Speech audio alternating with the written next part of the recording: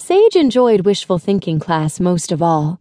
Although she had not yet had her turn to showcase her talents, it was fascinating to see the different skill levels of the students. One day she arrived in class early to find that she and Vivica were the only ones there. Sage quickly sat down and started fiddling with her star zap. The next thing she knew, Sage looked up to discover Vivica leaning on her desk. She jumped. "So, how's everything going, Sage?" Vivica asked. "Just fine," replied Sage guardedly. "Glad to hear it. I'd hate to hear that you were overwhelmed or anything." "I'm fine," said Sage. "Thanks for asking." When she had been in wee constellation school, there had been a boy in her class who picked on everyone smaller than him.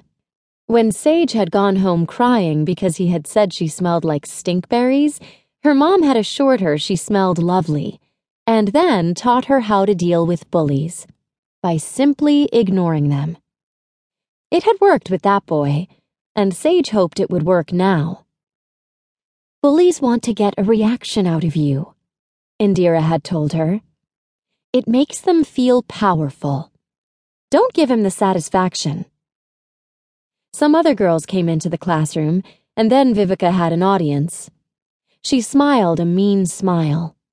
"So, how is your study group going?" she asked in a loud voice for the other girls' benefit. "Did you all know that Sage and her roommate are in an extra class?"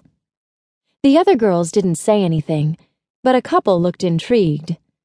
Sage shifted in her seat. "Makes you wonder why she would be accepted into such a prestigious academy," Vivica continued. "Makes you wonder if she had some help getting in. Like, maybe someone's well-known scientist mother pulled some strings and got her daughter into school." "That's not true!" shouted Sage. Starf! She hadn't meant to let the mean girl get to her. Professor Dolores Ray walked into the classroom at that very moment, of course. "Sage," she scolded. "No shouting in the classroom, please." Sage scowled and sunk in her seat, till her head was barely at desk level. Great. Now her favorite professor was mad at her. Sage was angry.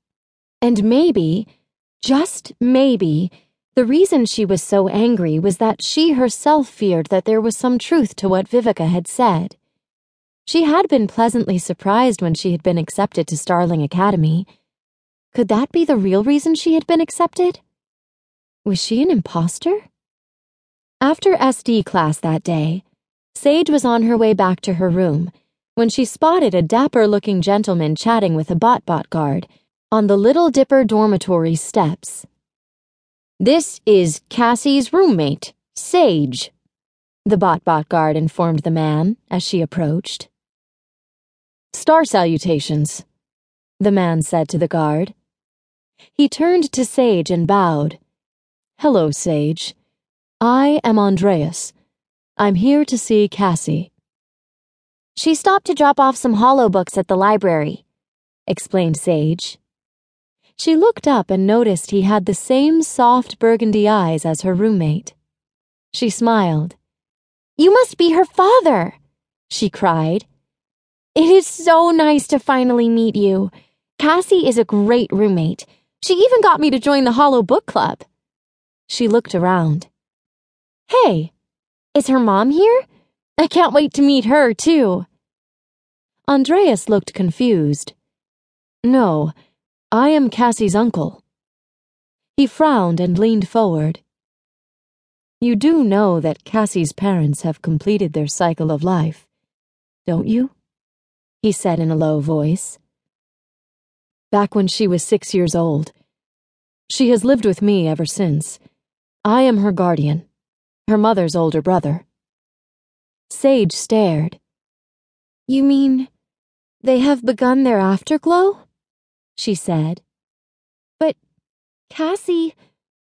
Suddenly, she realized